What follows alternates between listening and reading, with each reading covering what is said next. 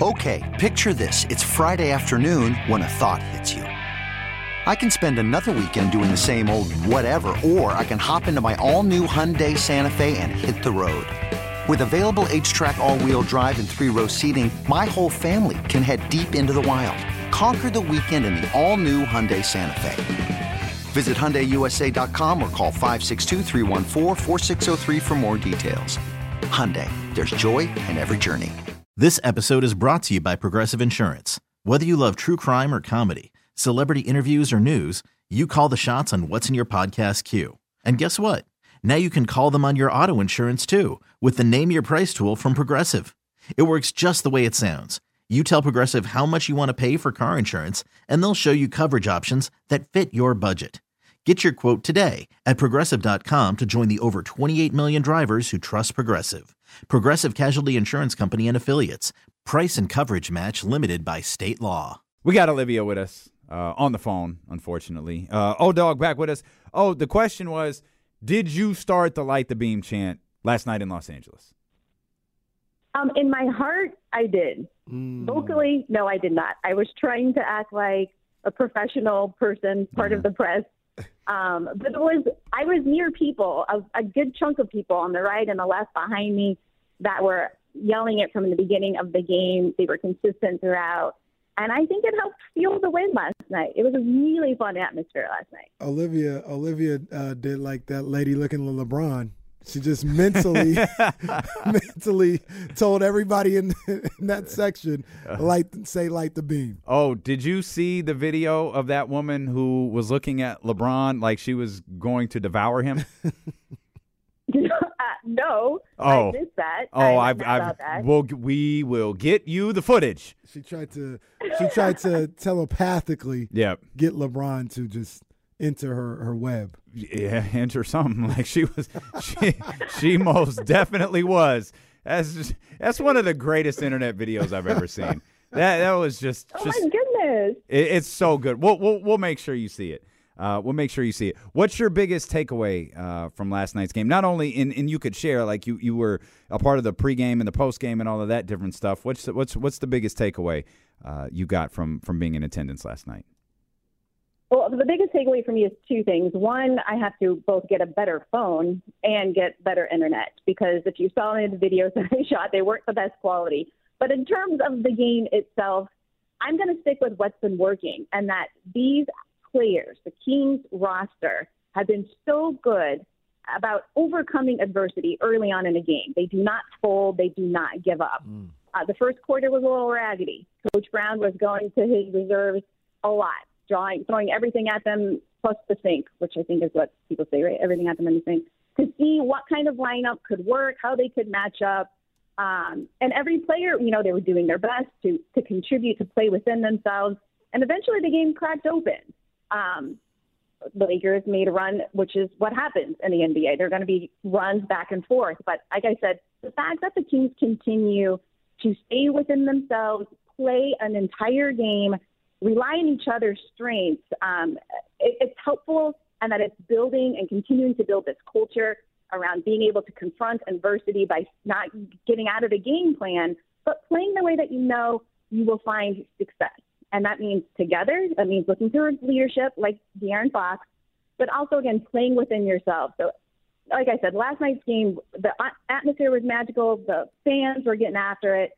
I think somebody yelled Westbrook to Westbrook. That got him crazy.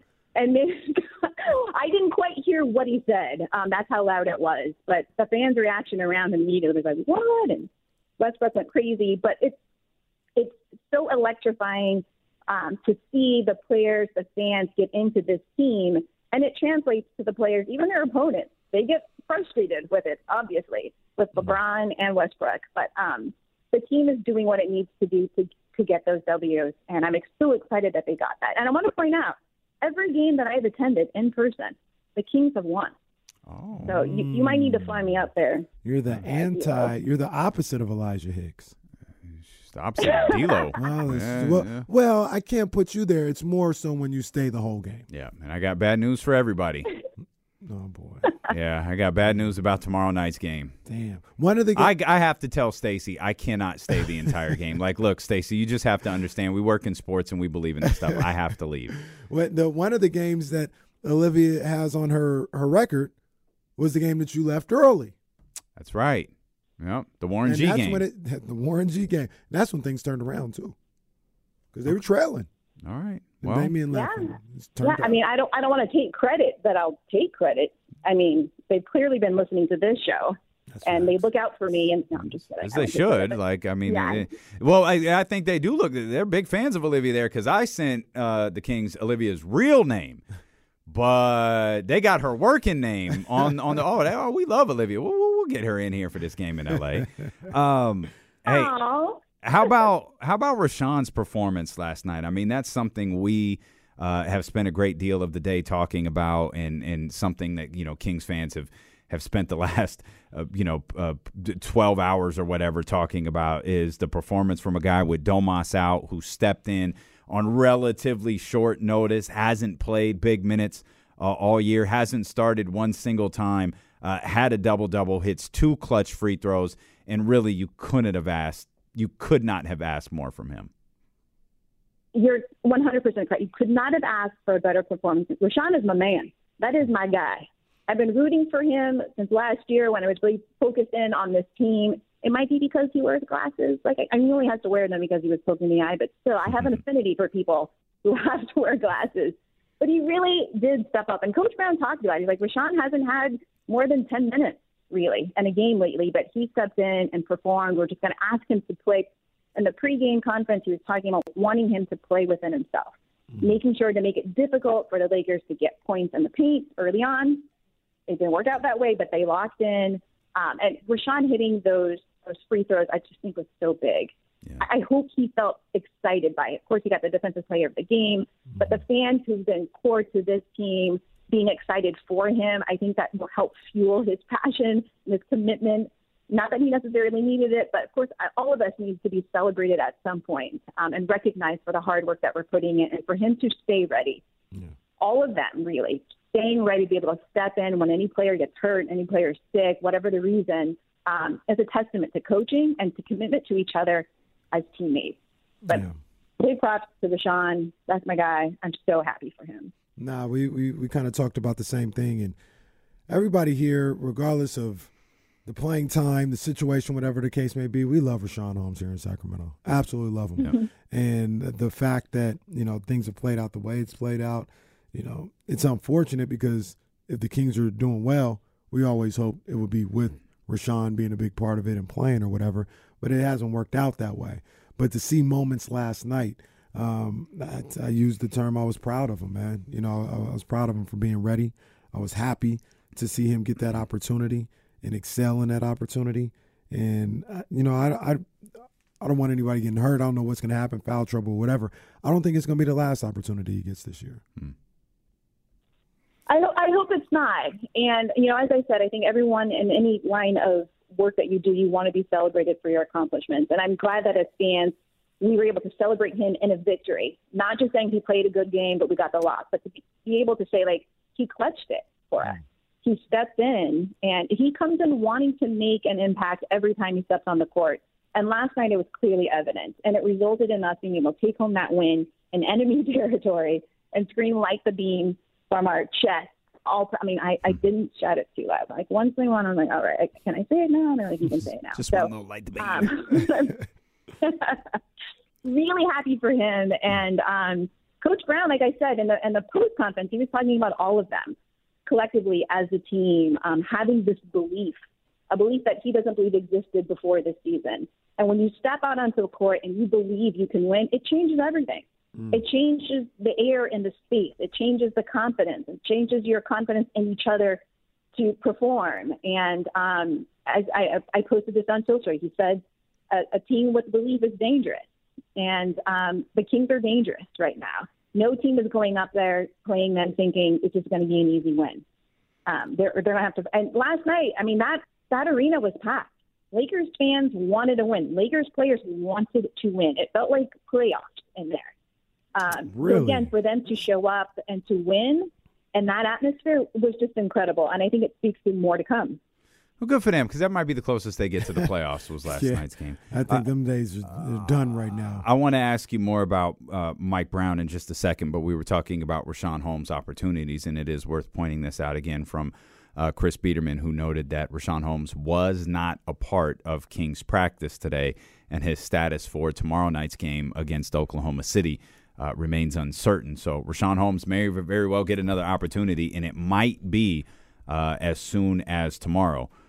As far as Mike Brown goes, though, I know you talked to Mike Brown about a variety of things, including the way he measures success this season. How did that go? I asked him, beyond getting W's, because obviously when you look at the stat sheet, you could say, yes, we won, we lost. That's how you're measuring success. But this is a team that's rebuilding, clearly. They're trying to put some pieces and parts together. They're trying to, get on these runs and be able to, again, put people in a place to be successful on the court at all times. Mm-hmm. And he didn't really directly answer that question, but he did talk about carving up the season into mini seasons of 5 games. Mm-hmm. And the goal, of course, or the big joy would be to win all 5 games. 4-1 would be amazing. But he said the goal is to really come out of each 5-game mini season with a 3-2 record. And if you're looking at the season that way, you're not, 10 games in going, oh, my God, we've got 70 more of these. And instead, you're just going chunk by chunk. And I think that's really kind of a lesson for life, right? Any goals you may have in life, it's hard to see when you have a long path ahead of you to get to whatever thing you're trying to achieve. It could seem like it's going to take forever. It could seem like a mission impossible. But when you break it down into small chunks of things that you can easily, make a pivot if you need to, adapt, change, and celebrate every win, you'll get yourself closer and closer to that victory. And I think that's been demonstrated with the Kings. They don't get too far ahead of themselves. They're enjoying the season. They're enjoying the play. But they know they got to keep performing every night. And when you put it into digestible chunks like 5 games, it's helpful, again, to not just celebrate every win, but to be able to adapt and change as you need to, change the rotation, let people heal, whatever that is. But I thought it was a great way to really think about it and to help players manage their emotions throughout the season, because there's going to be highs and lows. And even within a game itself, it's highs and lows and struggles.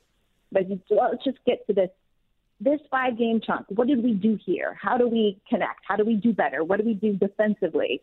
And one of the things he talked about was there being so much room for growth defensively. I think we all are witness to that. There's certain things that we want them to do better, but he believes they're capable of it and that they're going to get there before the season is over. So the fact that he doesn't feel like they're done yet, there's so much more that they can do, is positive, of course. And as fans, that's what we want to see. Do even better so you're better prepared once you're in the playoffs. That's one of the things that we talked about earlier is I think this team still has room to grow.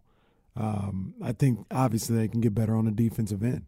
I don't know how much better, but I do think they can improve. And if they can improve on the defensive end while maintaining some semblance of the same scoring potential and superpower that they have, I mean, this team can go pretty far. They're 3rd in the West right now. Do you think that they stay in the top 6 this year, Olivia? Are you a believer?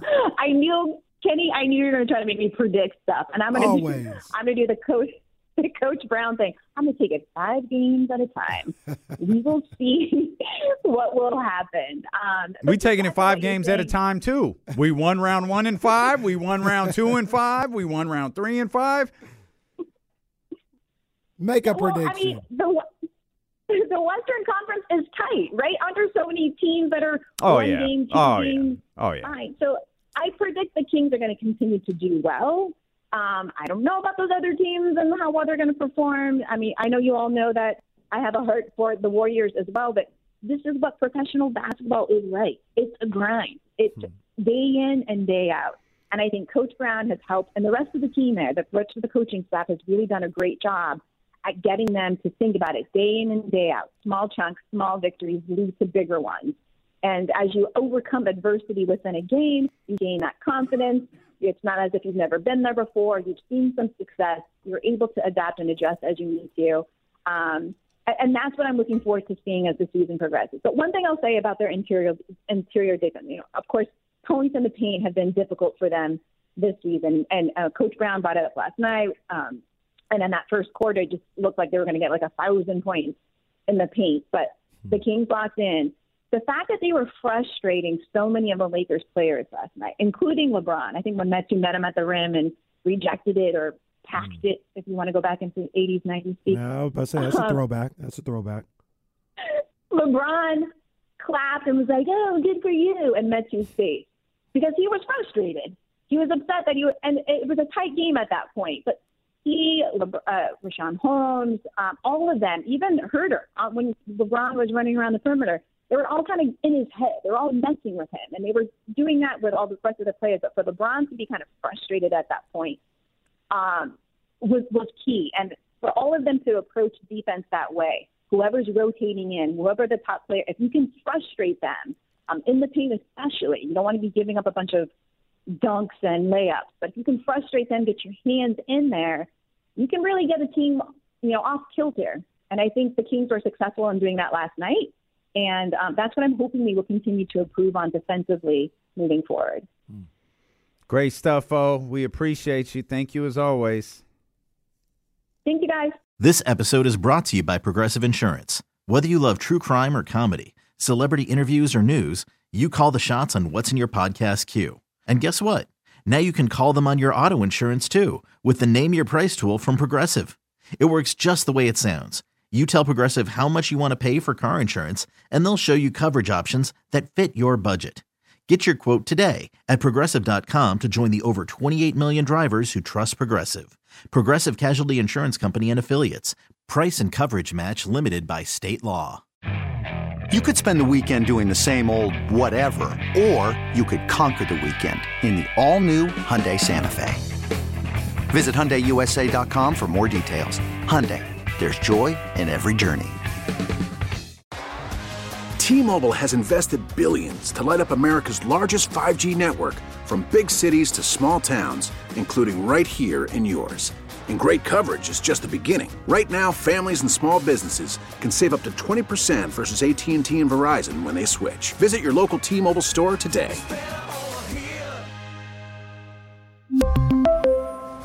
Plan savings with 3 lines of T-Mobile Essentials versus comparable available plans. Plan features and taxes and fees may vary.